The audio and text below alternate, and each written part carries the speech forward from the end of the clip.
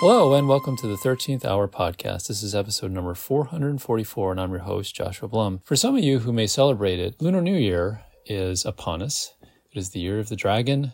And so I have a couple things kind of prepared to talk about in that vein. Sometimes also called Chinese New Year, though, celebrated in many places outside of China. In fact, many places in Asia use the lunar calendar. And so this year the turning over fell on February 10th. In many cultures in Asia, it's a period of probably about 2 weeks where there's some celebrations, although it's generally kind of low key.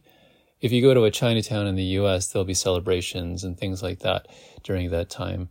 When I was a kid, this is probably different now, but we were not far from New York City, and during that 2-week period, we might have gone to the Manhattan Chinatown. If I recall correctly, the streets were almost like red because there were so many firecrackers that would go off that it would basically all the wrappings and stuff like that, when they burst, obviously, it would get scattered to the side, and then inevitably it would rain or whatever. And so the street would just be covered with this layer of reddish paper. That's one of the things that I, of course, remember from that. And if you are in an area that does not have a Chinatown, if you're in an area of the world or the country, in this case the U.S., that does not have a big Chinese population, like I live in central Pennsylvania, and there's not a huge Chinese population, then you often will end up doing things on your own.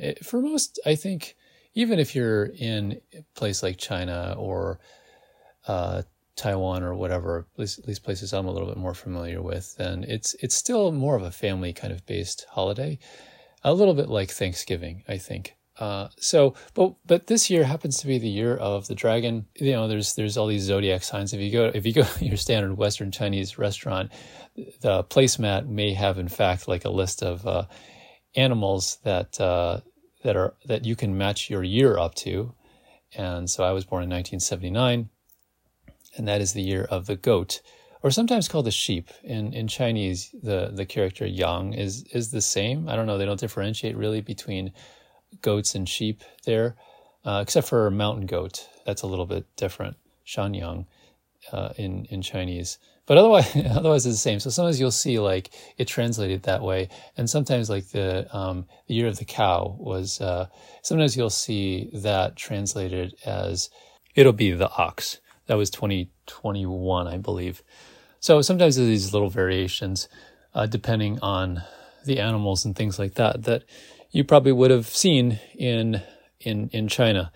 But anyway, this is the year of the dragon, which is sort of a big year in some ways. Dragons, I thought we'd talk a little bit today about dragons, because dragons are found in a variety, the mythology of dragons are found in a variety of cultures. You can see them in places in Europe, as well as the Middle East, as well as the East.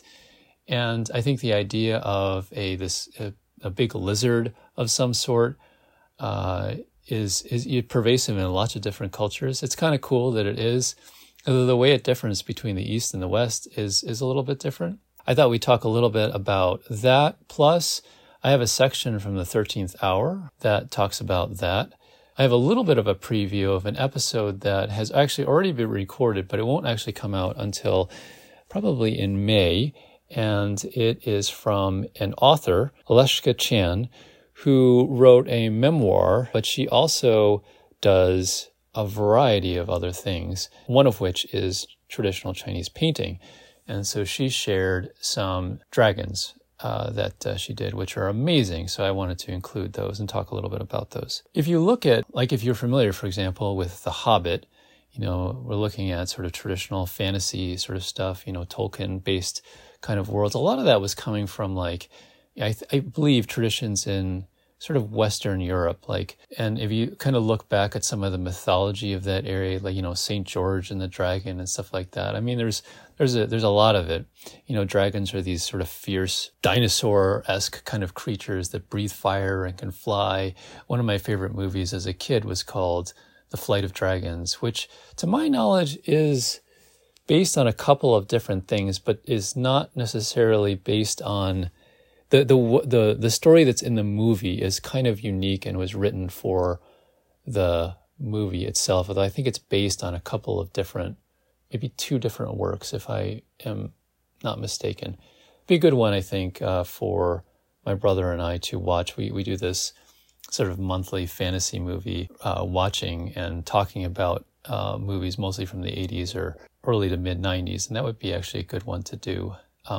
It was done in sort of a anime-esque style, which was a little bit unusual for the time, which was probably maybe early to mid 80s. A lot of that stuff obviously was there, and it was being pumped out in Asia, but it hadn't quite made its way over to the States in a lot of cases. So I think this was sort of an example. It was one I watched many, many times, and I remember liking it. But the idea, of course, was, dragons are these, bigger than life creatures. And in that particular cartoon, it's a cartoon, by the way. In that particular cartoon, it gets to the idea that there's multiple different kinds of dragons from different parts of the world, which I think was pretty cool. But the more stereotypical kind of like Western ones are these sort of fierce, fire-breathing ones. If you look at fantasy along that line, you'll see a lot of stuff there. And so when I was writing the 13th Hour, I kind of borrowed from that particular tradition in creating the dragons for the world of my own fantasy stories. It differs a little bit from the view of dragons in the East. So if you've studied martial arts at all, you'll see like dragon imagery all over the place. Like, especially, if you do Eastern martial arts, that is. If you open up almost any martial arts catalog that or magazine, you'll see like dragon imagery.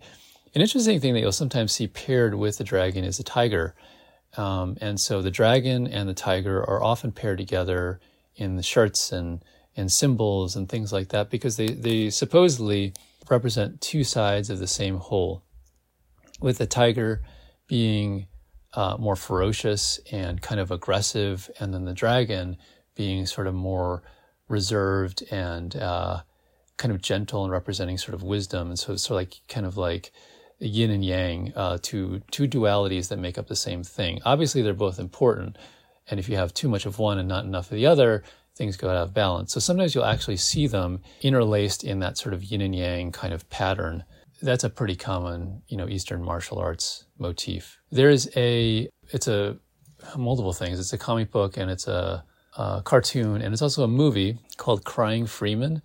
And the 2 main characters of the series, I don't know if it really gets into it so much in the movie, have that duality. So one is a man, and it's sort of convoluted, but the man, he's given a Chinese name, and his wife, the woman who becomes his wife, is given a Chinese name as well. I don't know if they're originally Chinese in origin, but they ended up sort of being usurped and taken into this Chinese assassin organization.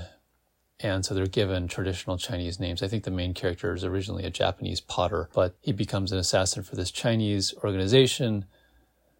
I think it's like in the movie it's called like the Sons, maybe it's the Sons of the Dragons, and then in the actual cartoon and in the original manga, he was like 108 dragons. But anyway, his name, the first part of his name is Dragon, Long, and then his wife is Hu, which is tiger. And so there's that duality that's found all over the place.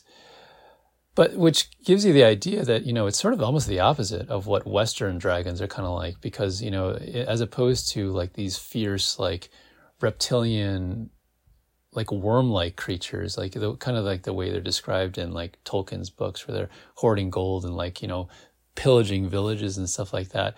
They're kind of seen as like these beings that embody wisdom and restraint. It's almost like the opposite, whereas the tiger is kind of like, would be the traditional Western dragon. So I just thought I would throw that out there. It's kind of interesting.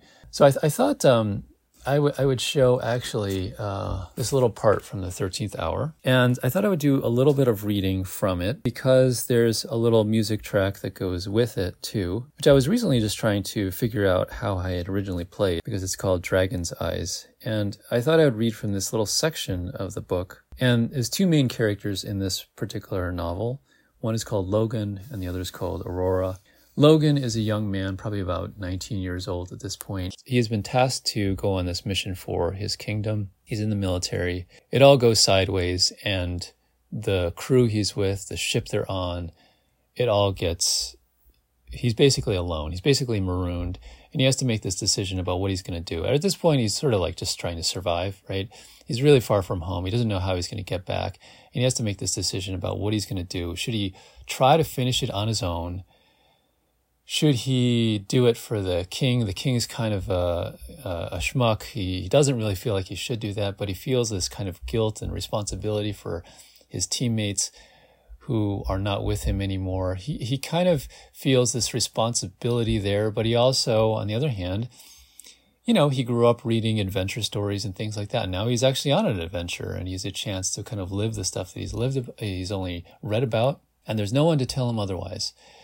So what should he do? He's just grappling with this, and he ends up in a spot where he sees a vision, essentially, and he gets an inkling that his childhood friend, Aurora, who has traveled from their childhood home and tried to make a place for herself in the world, is in trouble.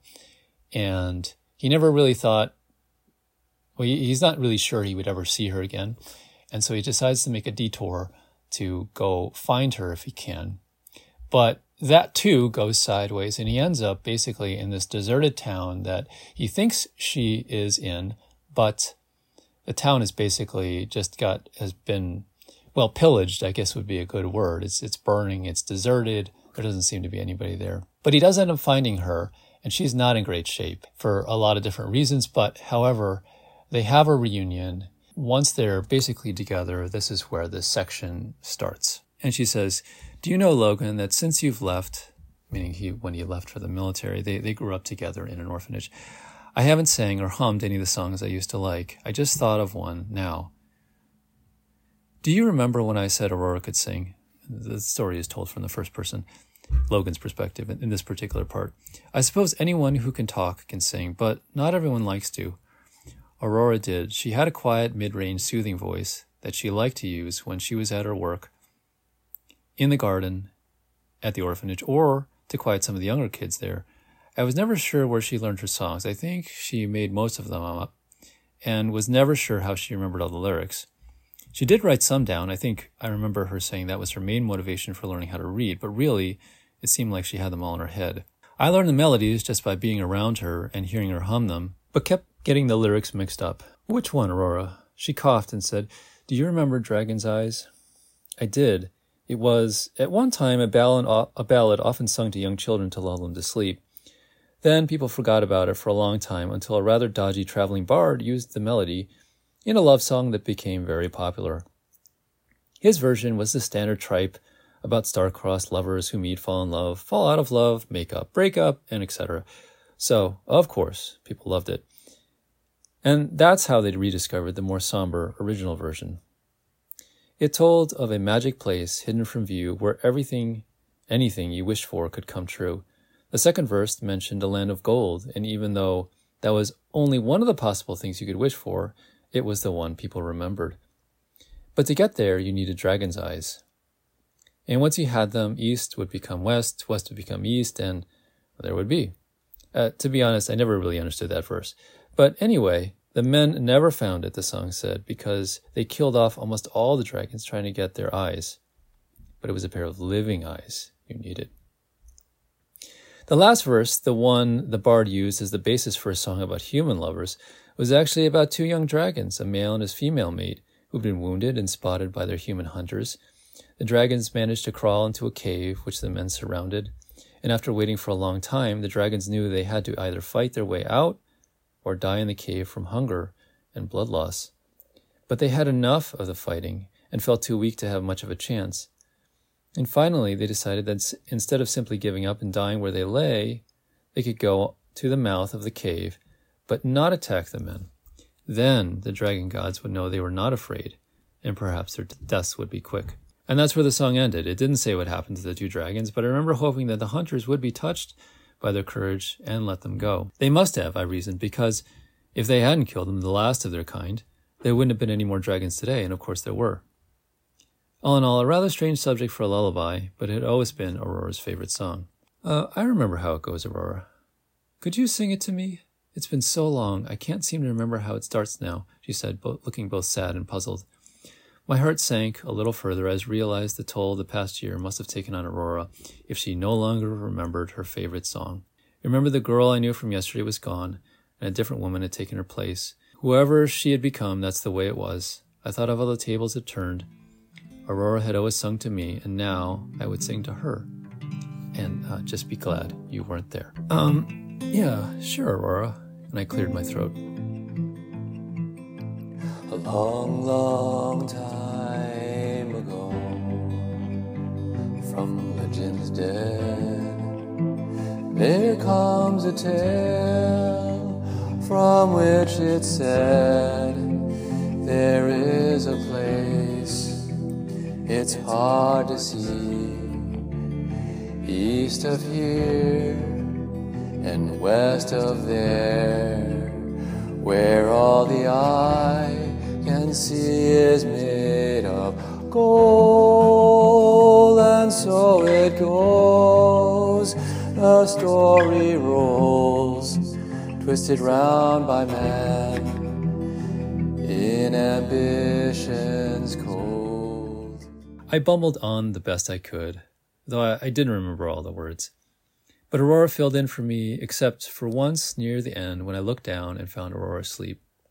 I leaned my head on the wall and kept my arm around her as I sang the remaining verses softly to myself, just so I could refresh my memory. One day, under better circumstances, we would sing it again together. Long after I had finished, I heard the melody, which was usually played on a mandolin, if an accompaniment was being used. The chords resonated through the night, and something about them seemed to grow in timbre and circle us in a protective sphere. The night sky was cloudless now, with a million glittering stars. My head nodded slowly to the side, and I watched the sky disappear from my vision. I had fallen into that shadowy phase between consciousness and true somnolence when I thought I heard Aurora murmur something in her sleep. Logan, you came back. You didn't forget. You didn't. And that's the end of that section and the end of the chapter. It's, of course, it continued in the rest of the 13th hour. That was from chapter 16. That little section that I had in the accompanying music that I had done, interestingly enough, that was probably one of the very first things that I did when I was creating this story, because as I mentioned before, when just about the way I think my mind works, I don't really think in narrative terms. Maybe this is unfortunate for a writer, but I often think in images and music and moving pictures. And so I envisioned that piece of music probably way back, earlier in high school. I remember sitting down at the piano and kind of plunking out the notes. And it was one of the few things that I could play just by ear. And, when I was in college, there were pianos all over the place. Not all of them were in tune, but I would often sit down and play. If I didn't have music or whatever that I had, I would often play that particular tune. It just didn't have a name yet. It didn't have lyrics. But that was the part, and I slowly added that section of Dragon's Eyes into subsequent drafts of the 13th hour. I had originally the very first draft that I wrote when I was like 18 or 19, I didn't the music was not named. It was described, but it was not. Actually, no. I think it had a name. I think it did mention dragons. I think. But I don't think I necessarily associated that with that piece of music that I was using or playing. I don't remember. That's the point. I don't remember. At some point, it finally joined and gelled all together, and that took a number of years. And I was. It's been a while since I've played it, and I was just trying to remember how it went. But it's in the key of A, and.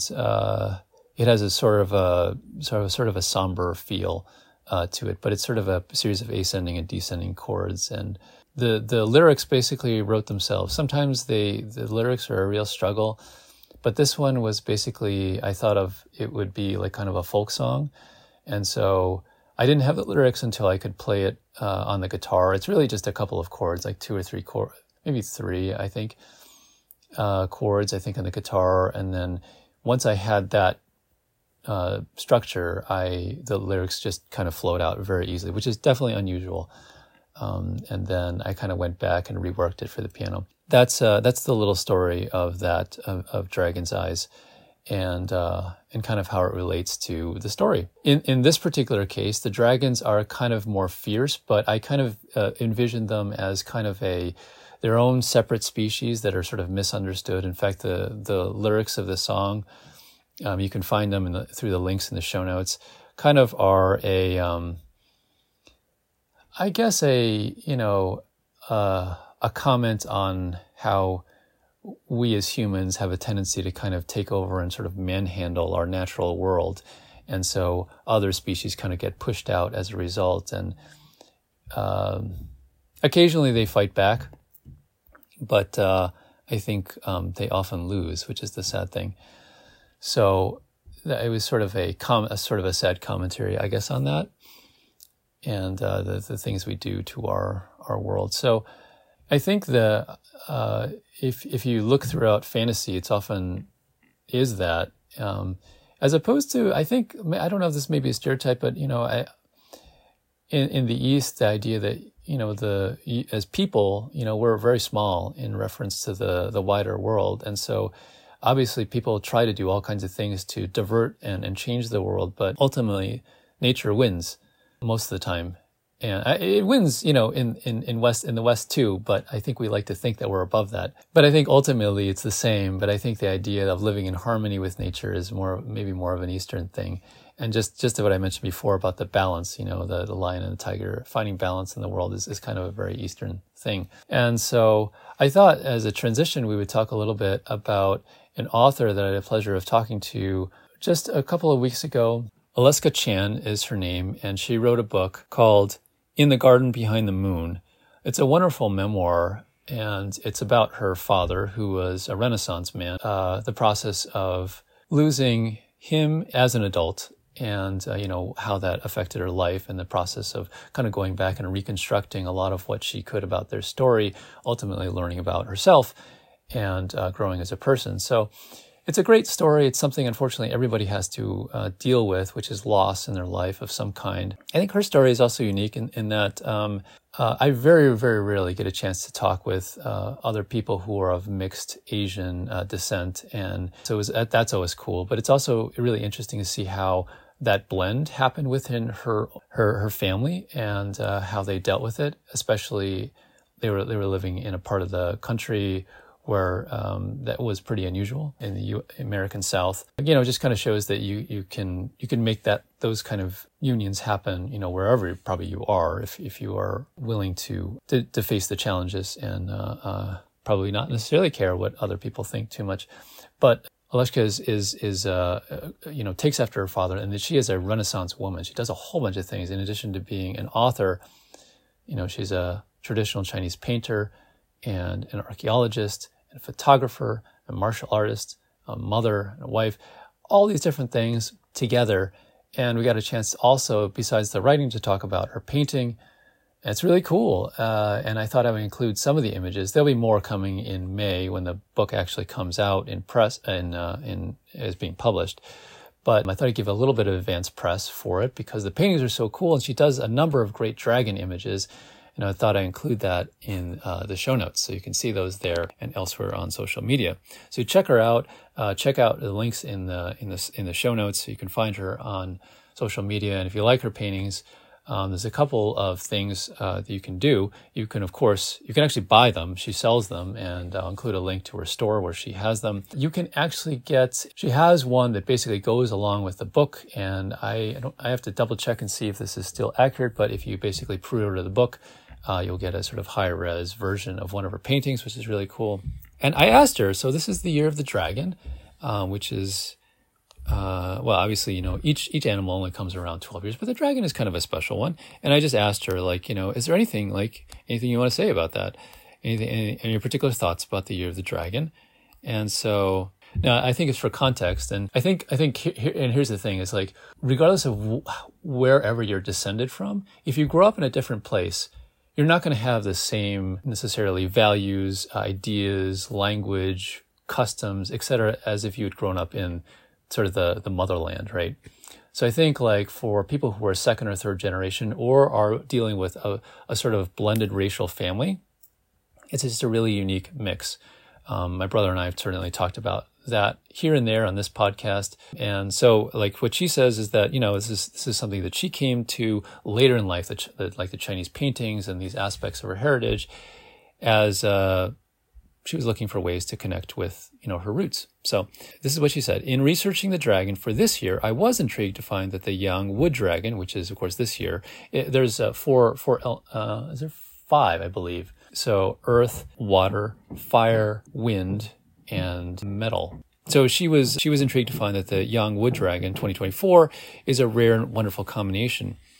The dragon's power, compassion, and generosity is there, but also the wood's nurturing, growth, and creativity, which makes the wood dragon the most creative and visionary of all dragons. So that's pretty cool. And she said, like, for people that happen to be listening, go for it. Whatever it is that's been calling to you, the wood dragon is potent. And so you have the power of the wood dragon on your side to be creative and get the most out of this particular year. So there you go. A lot of the suspicions that the Chinese have, in my case, the Taiwanese have about stuff, I didn't grow up with them, so it doesn't really resonate necessarily. But I would say use them if they're helpful for you, and don't worry about them if they're not. So I think this is a good positive one to think about, because this is primarily a show about the creative process and other aspects of that. And so I think many times people can be their own worst enemy when it comes to their own creativity. They think that something is good. They don't necessarily think that other people will enjoy it, but chances are they probably will. But even if they don't, but it is pleasurable and it's enjoyable to you and it helps you in your own life, I would say go for it. So I think ultimately there are very few people that are ultimately able to make a living doing their own thing, their creative passion project or whatever. But I think those of us who do some of it, yes, it contributes maybe a little bit to your livelihood, but on the other hand, I think the benefits are much more, the net positive is much more on intangible other things, connection, fulfillment, keeping you centered, etc. So check out Aleshka's stuff. You'll be hearing more about her in a couple of months, but in the meantime, I wish you the best for this Lunar New Year and wish you the best in your own creative pursuits. So thanks for listening, and we'll talk to you guys in the future. Hey, a couple last minute things before you go. Thanks for listening to this show. If you liked it, you can find many more on the website 13thr.wordpress.com or on your favorite podcasting platform. You can often find behind the scenes information about this show and other things that I do on social media such as Instagram, Twitter, and Facebook. You'll see links to those in the show notes. Sometimes people will ask me, how can I help contribute to the show or other things that I do? And probably one of the easiest ways is by going over to Facebook and looking up the Facebook group called 13th Hour Arts. And it's a place for not only to discuss these kinds of things, but also for you to share your own creative process and the things that you're doing that bring meaning to your life. You can also do things that are entirely free, such as leaving a review for a book, music, this particular podcast, share it with friends, subscribe to this podcast on your favorite platform. Email me, writejoshuablum@gmail.com. I'd love to hear your suggestions and comments. You can also leave a one-time donation over at Ko-fi, and that's ko-fi/13thr. It's basically like a virtual tip jar, kind of like the sort of thing like a piano player might have at a bar or something like that. For a small amount, you can also leave a donation on a monthly basis at Patreon, and that helps bring new things to this particular show and to support future projects. And that's at 13th Hour Arts. It's also a place for patrons to share their own creative process and the things that bring inspiration and meaning to them. I hope by sharing a little bit of the creative process in this particular show, it gets people to cultivate that aspect of their own life and to remember that those things are important, even if you are an adult and you may not have time for it. Hopefully, by paying attention to those aspects of your own life, you can remember your own dreams and aspirations and help create a world and make a world that you want to be in. And at the end of the day, that's sort of what the 13th Hour is about. So thanks as always for listening, and I'll talk to you guys next week.